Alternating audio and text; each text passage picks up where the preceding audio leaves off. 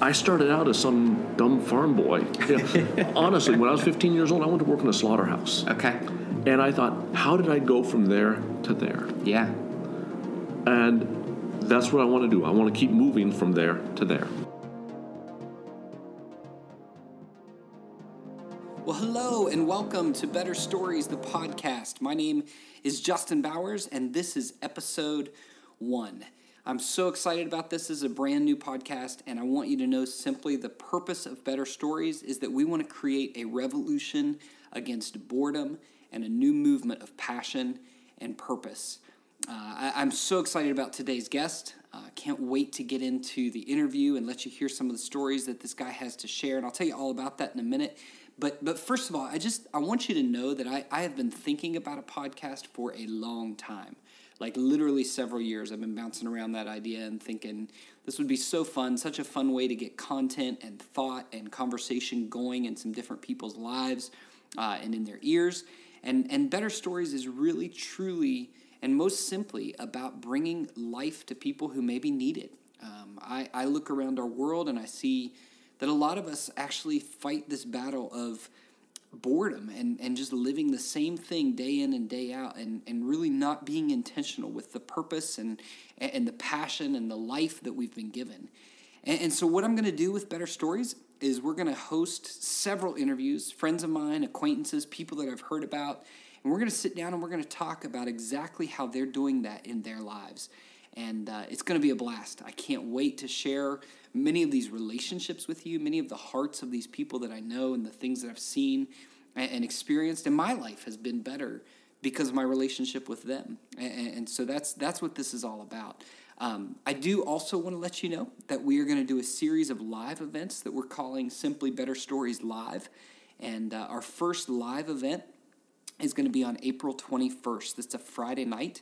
We're going to be doing a live event on April 21st at a place called the McNeamer House in Buchanan, West Virginia. And the McNeamer House is this just beautiful farmhouse right in our local community. Now, we are giving away tickets. We're not charging anything for that.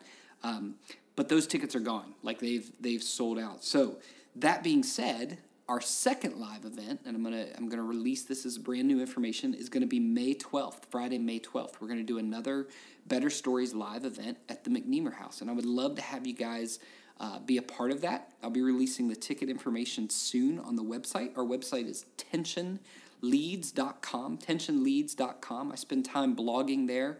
I'll post these podcasts on there, sharing some thoughts, some different resources with you guys. But you can stay up to date. You can stay in the news and everything that's going on with Better Stories, with all that there at tensionleads.com.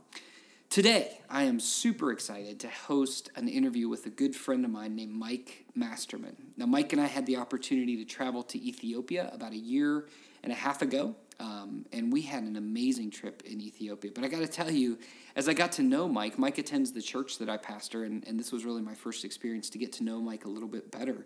And as I got to know Mike on the flight over, man, he was sharing these stories with me about his travels, about his life, about his family and his job. And I was just captivated by listening to the things that he's experienced and the intentionality that he puts into his job and his family and his life and his travels. And I thought, when we started Better Stories, this is the guy. Like, what a great example of exactly what we're talking about. So Mike Masterman, good friend of mine, and today you're going to get to hear all about the better stories that Mike is living. Enjoy this.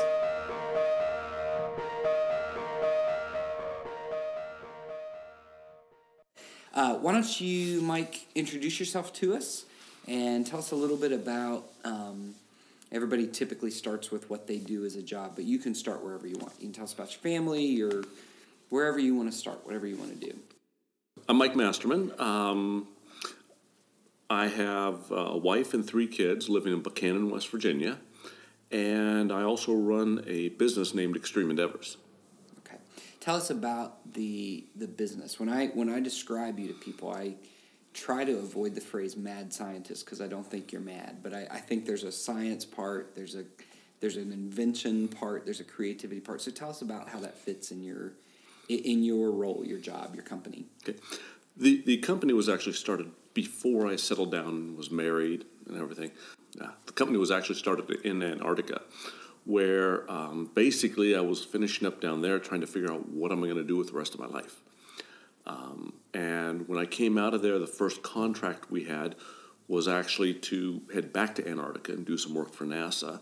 And then the second contract we actually had was to provide monitoring in Hellhole, a cave out in Germany Valley. So where is Germany Valley? Is that? It's out by Seneca Rocks in Okay. West Virginia. Okay. And that. So and just it fits so well with what I wanted to do with the company, just because to enter into that cave was a 180-foot vertical drop that we rappel into and place sensors back in the cave. And now we've got a network connection up where, the server that automatically downloads the data from that cave.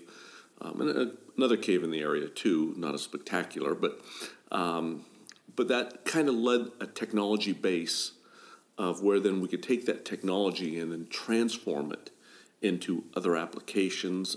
We did some work for a while for the government in researching physiology of firefighters. How hard can you push a firefighter before he stops and dies? Did some work with special forces in medical monitoring. When the economy kind of changed around, we had to change the focus of the business, where we took it to being more of a commercial entity where we're providing services to businesses and cities and public service districts. Okay. And you started the company, is that correct? Yes, I started the company. Okay, so what led you to that? I mean, everybody talks about entrepreneurs and everybody talks about the risk involved. What was it for you that kind of was that driving force that said, I've got to do this versus I've got to, and we'll get to Antarctica because I want to hear how you got there and what that was like. But you're coming out of Antarctica and you're thinking, I got to do something. Most people at that point in life probably are thinking, I got to find something stable. Entrepreneurial work is never stable right off the bat, I would imagine. No, it's not. So what was the driving force for that for you? I had no idea what else to do. Mm-hmm. I couldn't stand to sit in an office 8 hours a day doing, and by trade I'm an engineer. So I would have been sitting in an office somewhere. I interviewed for, I believe it was Verizon. And they told me, and this was back in the late 90s, they said, if you're working as an engineer and we've got a problem on the tower up there, and you're down doing this work, basically you'll have climbers go up there for you. And you'll have this person that'll do this for you and this person that'll do this for you. That meant my job was sitting there behind the computer, 24, however long I was stuck behind that computer. And I just couldn't handle that. Okay. So you couldn't stand the thought of someone else getting to climb the towers. That's right, yeah. Yeah. That's great. So tell me, when it comes to, the work that you're doing right now or your family or life in general, what is it that's waking you up in the morning, giving you most excitement? What are you most excited about? Right now, a good deal of it is the thrill of the deal. My job in the company is to bring new business in, is to make, to give the company direction as far as for the growth in that, and how am I going to position this company to survive in a new political administration? How am I going to reach out to a small city that has hardly any income, be able to generate revenue off that and provide them a better product? Okay. And that. So it's changed more from a, now keep in mind, I still get to go, and this summer we'll probably be doing a drop into Hellhole. Okay. Occasionally I still will go out, climb a water tank or a tower, install electronics, but those are just fun things I get to do on the side. It's my main focus is the thrill of the deal, I would call it. What is it about that's kind of capturing your attention, your passion? The difficultiness of it. Okay. It's also, being an engineer, I'm very practical. So, if you've got 3 different options, I can evaluate which option is better based upon performance or whatever. People don't always do that, though. They operate more off of a feeling when they're purchasing something. And learning that new process in my head and everything like that is really, I don't want to say it's exciting for me, but it's a little bit different and it's challenging. So I want to meet that challenge and advance that way. So in the way that your mind works and the way you think through things logically, I mean, you strike me as this, you've got the creative thinking, but it's very logical in the way that you put it together. It's an engineer. Is it? And if you look at back years ago, and some of the younger listeners might not recognize this, but when they came out with Beta versus VHS, Beta was actually better quality. Okay, and you're talking video, right? Video, yeah. So some people have never seen a VHS tape. These are the old VCRs, right? But Beta was the old other VCRs. model. Beta was better quality, but the VHS tapes had better marketing people. Okay.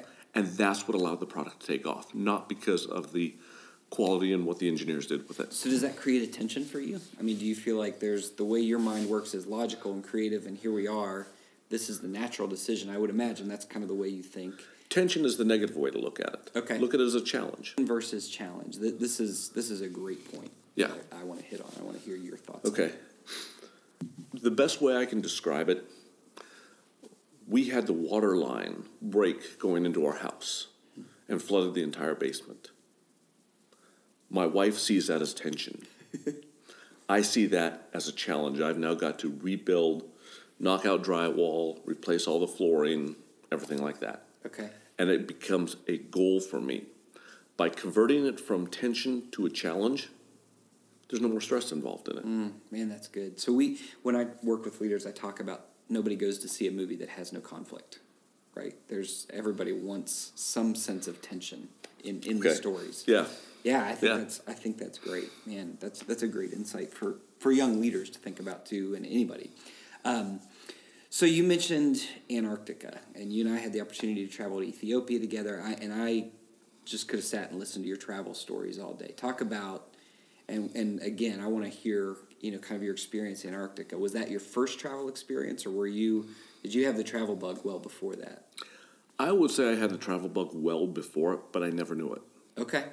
Okay. So what happened? What took you to Antarctica, and then? Well, what really took me to Antarctica was work. I mean, I was working at the observatory in Green Bank, West Virginia, and one night it was about 10 below zero outside, about 6 inches to a foot of snow on the ground, and the astronomer calls up and says there's a problem with the telescope. So I drive down the telescope at about 2 in the morning and realized the problem was in a small little noise diode at the top of the telescope.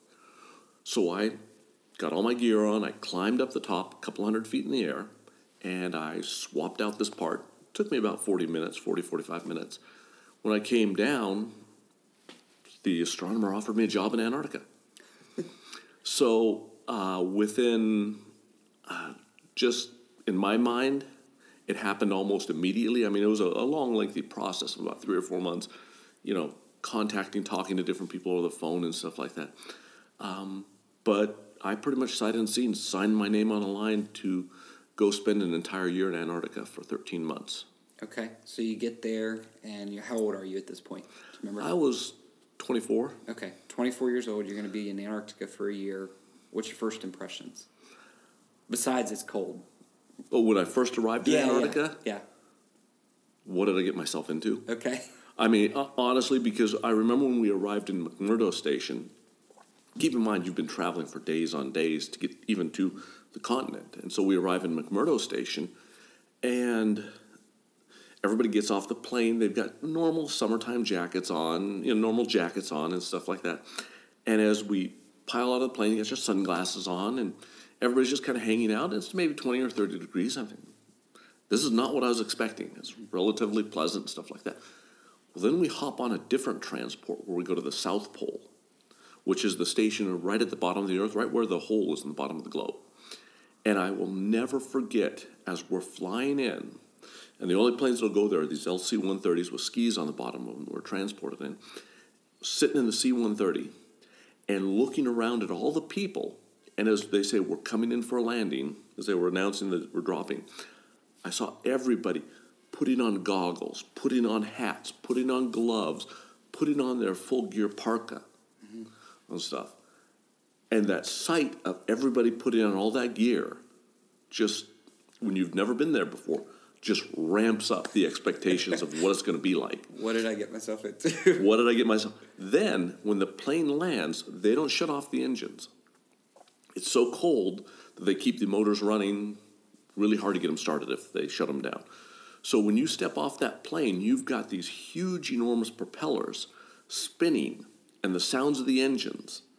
You're at over 10,000 feet altitude, and you're nailed by a gust of air at 40 below zero. You step off that plane. Keep in mind also, you've got 20, 30 pounds of gear you're carrying and clothes and everything like that. Step off the plane, you go around the front of it, and you come out and you see the dome, which is where you're going to be living for the next year.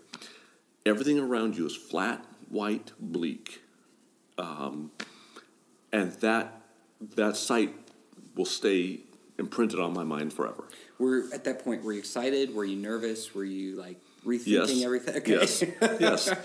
And what was your role at Antarctica? What were you? My first year down there, I was a winter rover scientist. We were studying the cosmological, the remnants of the Big Bang. Okay, so when the Big Bang occurs, it leaves a background radiation at about 3 Kelvin. And we were studying the perturbations in that background radiation. So my job was to take care of the telescope, to record data, and transmit that data back up to the United States. Okay. That was my first year. Yeah. Then I was hired by Carnegie Mellon University to design and install a new telescope down at the South Pole. Then my third time, I was in charge of the science at the station, and I transformed to winter site manager, where I was in charge of the station itself. My fourth time, I went down for NASA to measure the rebound of the Transantarctic Mountains. So fourth time, I wasn't actually at the South Pole. Okay. So what you described in Antarctica, I'm not a fan of cold, so I can't imagine going more than once. How long were you there? Total time on ice was 28 months. No kidding. Yeah. Wow. So you're coming out of there. Were you thinking at that point, because this is where I want to talk a little bit about where else you've been. Were you thinking at that point, now I got to go see the world? There's so much to see. Oh, yeah. Okay. Mm-hmm. Yes. So, I mean, because the other thing is when they fly you there, the government pays for your ticket. Mm-hmm. But if you're there for more than a year, they have to buy you a new ticket to get back. So what you can do is that new ticket they were thinking about buying, you can trade it off, pay a couple $100 extra, and you get what they call a round the world ticket, where this plane just hops. As long as you're going in the same direction around the world, you can hop from plane to plane. Okay. So where all did you go? Where did you start exploring? Oh, well, of course you start in New Zealand, right? Because that's where they let you off and stuff. Lord of the Rings. Yeah. Yes. And then I went to Australia, Indonesia, spent a little time in Singapore, in Europe. But it was a different type of travel. And when you're done down there, it's not that you're going away for 2 weeks on vacation. Keep in mind, when I was working in Antarctica, everything I owned fit in one backpack. Mm. And I would leave there, and I had everything with me I owned, and they would drop me off in the middle of a foreign country. Now, this was also before the days of cell phone. Mm-hmm. So I kind of laugh at people when they're afraid to leave their house without their cell phone, because, when the plane dropped me off in the middle of Indonesia, it was 10 o'clock at night. I had no reservation. As a matter of fact, I had never made a reservation in my life until I met my wife, Gwen. Okay. Yeah. So it's a different type of travel. This is pre-Travelocity and Expedia, and I go on a trip with my family. We make reservations. We scout out where we're going to eat. We plan. So what do? You get into a place like Indonesia or New Zealand, and you're coming off the plane. You don't speak the language. What's your first step? walk out of the airport. Okay. And how do you, then what happens? What are you thinking? Are you thinking, what am I going to see? Where am I going to stay? What's the... Yeah, I kind of just, okay, time for me to start. You know, and you always carry the stuff with you, a blanket and stuff like that, so if you have to sleep on a park bench, you can. Mm-hmm. But, you know, whatever's your immediate need. If it's, I'm really hungry, well, then you're searching for food. When I flew into Germany, I'd came out of Indonesia, and I flew directly to Germany. And I remember landing there in December. I didn't own a coat. So if you've ever been to Germany in December, you need a coat. So that became my first goal and objective was, I started wandering the streets of Germany looking for a shop to buy a coat. Now, however, I also remember that Germany has these fantastic bakeries. Well, I'd been in Indonesia in places where I had like a bowl of rice and maybe a banana, and that's all you'd have to eat because of the poverty there. So to fly into Germany then, and you see all these fabulous and incredible bakeries and that. So I remember going from shop to shop, buying whatever pastries I could or sandwiches or whatever in the downtown streets of Fredericksburg, Germany, looking for a coat. Wow. Okay. So it sounds like travel then becomes, I mean, we tend to think of travel as pleasure, right? You go and you got everything. You just want to relax. You want everything to be easy and simple. For you, when you started traveling, it was more about experience, I would say. Experience, definitely, yes. The experience of it. And getting involved so that you experience their culture, so that you're down on their level. When I was in Australia, I made an attempt to walk from Cooktown to Cairns through the jungles. And how far is that? Just about 100 miles. About 100 miles, okay. Yeah, so I was making this trek down. Well, some of the Aboriginal groups heard about this crazy white guy doing this walk, and even though it completely tore me up. I mean, after about 3 days, I'd been covered in leeches, more leeches than you could ever imagine and stuff, and it completely freaked me out, stuff. And so I went to the nearest dirt road and I started hitchhiking, and I was picked up by a truck driver who basically, if I would get out and help him clear trees, he'd give me a ride. Well, he was delivering a load to an Aboriginal village. So I got to live for a couple of days with the Aborigines in Australia. What's that like? You don't speak the language. How do you start? They know a little bit of English. Okay. And as long as you've got dirt to draw pictures in, or if you're barter, even like in the streets of Indonesia when we were bartering, as long as you have some dirt there that you could write numbers in or whatever, or use your hands, you can always figure it out. Yeah. So we and I think this plays into it. We tend to think of our safety when we're traveling, when we're experiencing the world. A lot of people will hear this and think, that seems, I'm thinking of my parents, or as a parent, I'm thinking, that sounds so unsafe, right? Do you find yourself in unsafe places, or do you feel like there's kind of a global hospitality? What's been your experience in that?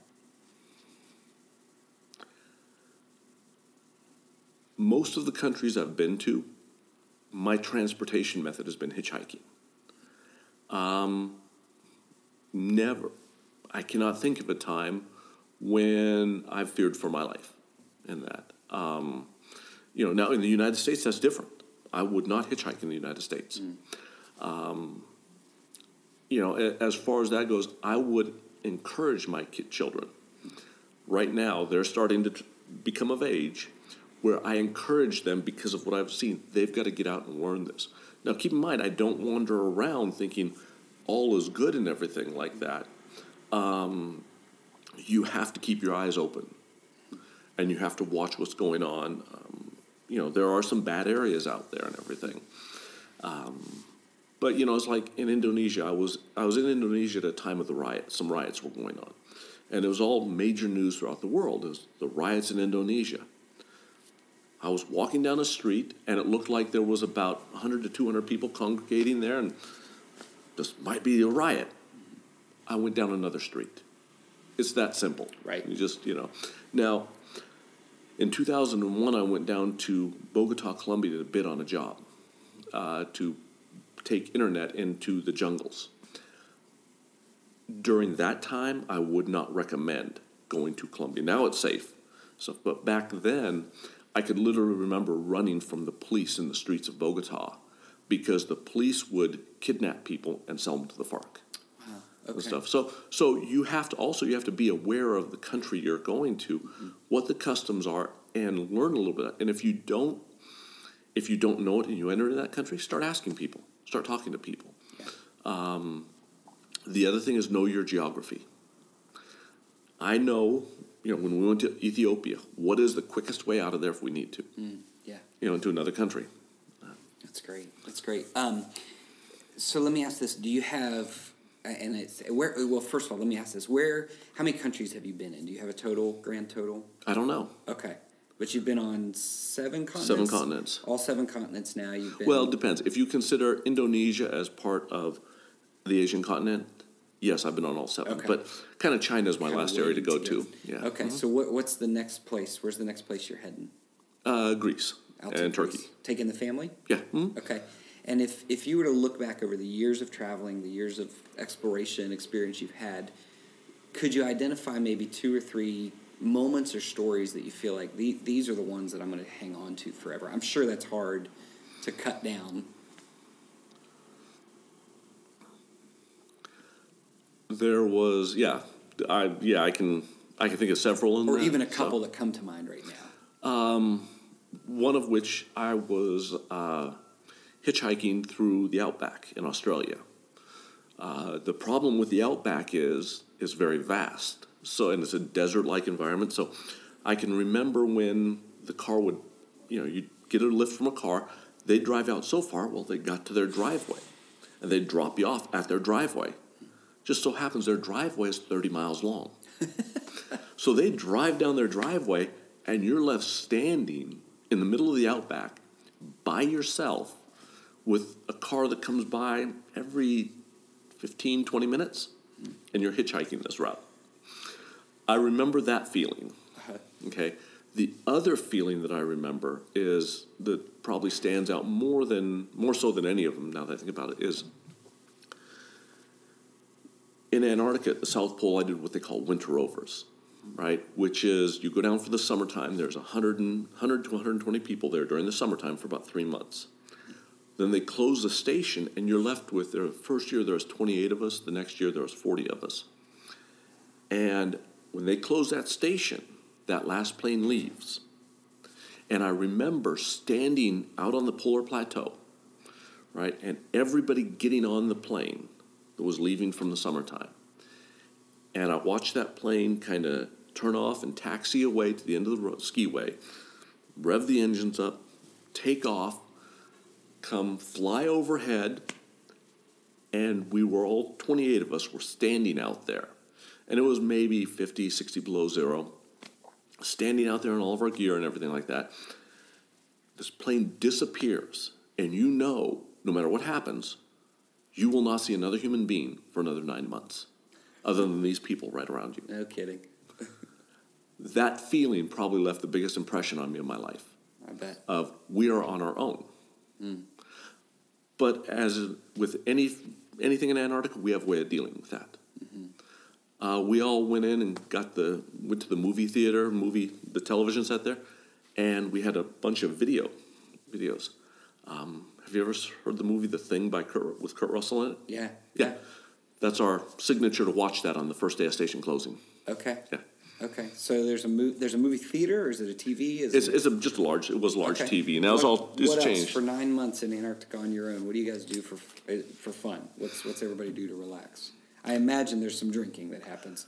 Just Back in the 50s and 60s, the U.S. government did a study, and they found that drinking is one of the cheapest and best ways to keep everybody entertained. in Antarctica. So literally, I have seen a C-130 pull in with just a truckload of booze, just I would booze imagine. stacked throughout the C-130. Yep. That said, we also have to go through psychological exams before we go down there when we're doing a full year. One of the things the psychiatrist was concerned about me is I don't drink. Okay. So he was like, kept questioning that and everything like that, because it is a big part of the culture down there. There's a lot of the drinking. That said, there's always a group of people down there for the wintertime that don't drink. So you find your own things to do. Okay. Every Monday night was our Doom night. And I don't know if you remember back years ago Yeah. when Doom first came out. Original video games, yeah. Yeah, one of the original video games. And we got networked a bunch of computers together. Keep in mind, this was in 94, 95. So for us to network a bunch of computers together. It's a big deal. And everybody played Doom together and stuff. That was our Monday night entertainment. And you don't feel guilty. Like right now, I can't play video games because I feel like there's just too much to do. Down there, I didn't bother me. Right. Because we got time. I also built dollhouses in my spare time down there. Just find different hobbies. I did some leather stitching. I learned to knit. Learned some new things, I'm sure. Learned sewing. Okay. Everything like that. We also would have weekly classes on Russian. That's where I learned to speak Russian. Was in Antarctica. Okay. So How many languages would you say you speak? I learned Spanish in high school. Okay. Then I started learning Russian in Antarctica, and I became fluent in both of those languages. But I've kind of dropped off now, and how do you want to say it there? If I try to speak one language, I mix them all together. Okay. So I'm really, I guess I could go back and relearn if I had to. Sure. But I'm really, really bad at Sure. all of them right now. Sure. I want to transition. You mentioned your wife, Gwen, and you guys have 3 kids, Yes. right? How old are the kiddos? 15, 12, and 10. Okay, 2 boys older and then the younger girl. Yes. And I've met your wife, Gwen. She's a sweetheart. And I can imagine it's an adjustment for her. You said that's the first time you made a reservation when you traveled. Yes. How does you've got this adventurous, let's go experience and explore. Talk about this way of life that you've kind of chosen, and you hinted at this a little bit, but how is this affecting your family and your kids, the way you're raising them, your marriage? What does it look like to take this heart that you have and now bring it into your family? Well, first, whenever I start planning a vacation, I don't think they listen to the ideas or what's going to happen or anything like that. They just automatically say, no, we're not doing that. Okay.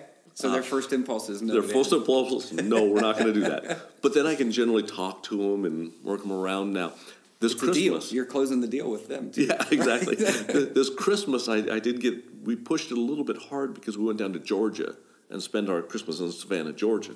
Great place to be and everything. But then I thought, well, wait a minute. The Okefenokee Swamp is just down the road here. Mm-hmm. So we went down to the swamp and we rented kayaks, and we kayaked the swamp. After we saw about the 100th alligator, my wife gave me the look. Okay. And that's the look of, I'm done. Get me back to the spot. Get me back. Yeah, yes, that's exactly right. And she's only given me that look maybe 3 or 4 times. Okay. One of the time was when my one son was like 7 years old. Adler, he asked me, he said, what's inside of a volcano? So my son, let's go look. So we climbed Mount St. Helens. Okay. To look down inside the crater. Wow. Well, when you're on the side of a mountain like that, you can look thousands of feet down, and even though we weren't hanging by ropes or anything like that, but my boys really loved that. My wife and my daughter didn't enjoy that experience, that feeling of being on that mountainside. Sure. And that. So now what we do is when we travel, like when we went to Africa, me and my family, me and my boys went off mountain climbing, left the wife and daughter back at the motel room. Okay. On that. Just finding balance to that. Yeah, just finding balance to that. My wife really enjoys to travel, but so she enjoys the thought of a lot of this, and she enjoys when we're out doing it, but trying to match my extreme level with her, It's another tension for you, I would imagine. Now, do the kids reflect that? Do their personalities reflect more similarly to one of you? No, they're all their own. Oh, they're in. Okay. They've learned though how to take care of things on their own. Mm-hmm. They're not as how do you want to say it? I have a tendency to just try to teach the kids to deal with it themselves. I go by the vision of, my one son is 15, right? In 2-3 more years, he's going to be 18 years old. He could be driving a tank into Syria. Sure. That time. Do I have him ready for that? Have I prepared him for that? Okay. What does that look like? So give me some ideas of how you guys have done that, how you're preparing your kids for this independence. By giving them independence in the right things. Okay. I would not think twice about if either one of my sons, my daughter's still a little bit young, if either one of my sons, if they wanted to go on a 3-day backpacking trip, I'd shove them out the door gladly and stuff. I've taken both the boys and I've taught them, we've been do karate. And that to me is a major part of it, because it teaches the respect, and that respect and politeness that you learn with that gets you out of more trouble than you could ever realize. So that combination of what they're learning there, also having to go at it with the understanding of when we're out on a trip or something like that, if we come across somebody that, there are people that make you uneasy, and you're watching them. If I see my boys interacting with my wife and they're coming across somebody and I'm not around, and I've questioned them before, what are your plans with that? What are you thinking? Where are you trying to go with that? And just the whole feeling of being out there, I'm alone, I'm by myself. How are they going to react to that? Sure. And quite honestly, it's also involving giving them jobs, giving them work to do, and not just, we've got to re-rough our house this summer. I refuse to pay a contractor when I've got 2 boys sitting there that can be out doing the work. And need to learn. Exactly. Need to learn. Yeah. If I take the wrong step, I'm going to be hurt. Sure. And that. I talk with parents all the time, and I think you're getting at this, but one of the things that I'll talk about is a lot of times we parent out of fear. We try to raise our kids with this driving sense of protection. And in my mind, that's not really what God ever intended. That's not really the way we're called to parent. It's really called to raise courageous kids and help them. The goal of a parent is to teach your kids to leave. That's the way that I see it. And it sounds like that's very similar for you guys. Very similar, but we've also have our retirement plans. Okay. so that once the kids leave, we're actually leaving too. Yeah. And our goal is to travel to a country and live there for 2 or 3 months. Then travel to a different country, live there for 2 or 3 months. And hop from country to country, maybe to go through South America for several years or something like that.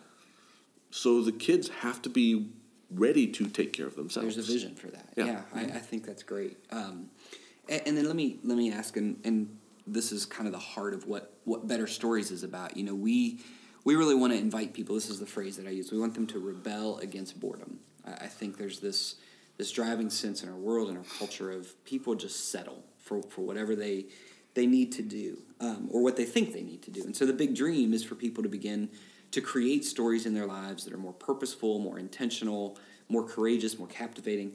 What does that mean for you? What does it look like? I mean, if you were to kind of boil it down and say, this is the better story I'm going after. This is the big dream, or this is the thing that we're chasing as a family, or that I'm chasing as an individual. I would have to say what I'm chasing as an individual is a form of wealth. But it's not the type of wealth that everybody is thinking of. One of the times when I felt like I had been given the most, that everything was just, one of the times that I felt like I had one of my best moments in life and stuff. I remember this is when I was station manager in Antarctica at the South Pole, and what I would do is a lot of times I didn't have a lot of work to do, so I would go to the different people working for me, and I'd say, I'm going to help you for a couple of days. And I'd get to experience different jobs and everything like that. Well, one day I was helping the mechanic, and my job was to basically remove an axle out of a 953B tractor, remove the axles out. They were sitting out on the berms, and I had to remove these axles out because the grease was frozen up in there, and he had to tow it into the shop to do service on it. Well, so I'm out there, and keep in mind, normally we take a vehicle out there or so, but it was like 90-some below zero that day, and vehicles, when it gets colder than 80-some below zero, vehicles just don't perform well at all. So I walked out there, and it was about a mile walk that I made. Walked out there to the berm, and I had all my tools in the sled there, and I've got the big wrenches, and once you get this pattern of bolts off, then you take a sledgehammer, you have to beat this thing, and I get one axle out, and I'm working on the next axle, and these are not small. And so I'm working on the next axle and stuff like that, and another problem we have down there is when you breathe out, the breath creates moisture, and that freezes on your face. Right. Okay. Well, I've had your eyes freeze shut then. Oh my gosh. so I'm unthawing my one eye and getting back to work there and stuff. And I stop, and I think, how cool is this? I'm at the bottom of the earth right now, dead of winter, dark as could be. Could see some stars out there and everything like that. by myself out removing an axle off of a tractor. Mm-hmm. I started out as some dumb farm boy. Yeah. Honestly, when I was 15 years old, I went to work in a slaughterhouse. Okay. And I thought, how did I go from there to there? Yeah. And that's what I want to do. I want to keep moving from there to there. And that's the wealth you're talking about. Yeah. The fulfillment, the contentment. Yeah. Keep in mind, when I was down there, I felt like the wealthiest person alive. Everything I've owned fit in one backpack. Sure. So. Wow, that's great. So I always wrap up these interviews with putting people on a hot seat, where I basically ask just some quick random fire questions. Okay. Is that okay? Yep. Is that fair? Best exotic food you've ever eaten? A burger with a lot. With what? What is A it? burger with a lot. Okay. And that's just the first thing that popped in my mind. Okay. And that's a hamburger in the middle of the outback of Australia that has beets, tomato, onion, eggs, etc. Just a huge hamburger in the middle of the... Okay, great. Worst food you've ever eaten? When I was in Indonesia, to supplement the rice diet they had, they would put maggots in there. Oh my goodness! And did you know that going into that meal? I noticed it very quickly. Okay. And but did you continue to make your way? you through continue the to meal? do it. Yes. Mm-hmm. Wow, you took that seriously. How about best moment with your family on a trip? The first one that comes to mind is when my one son of 8 and the other one of 11, and we crested the top of Mount St. Helens. Just so happens that I was, as a kid, I spent 6th grade wearing a mask because of the ash fallout from Mount St. Helens.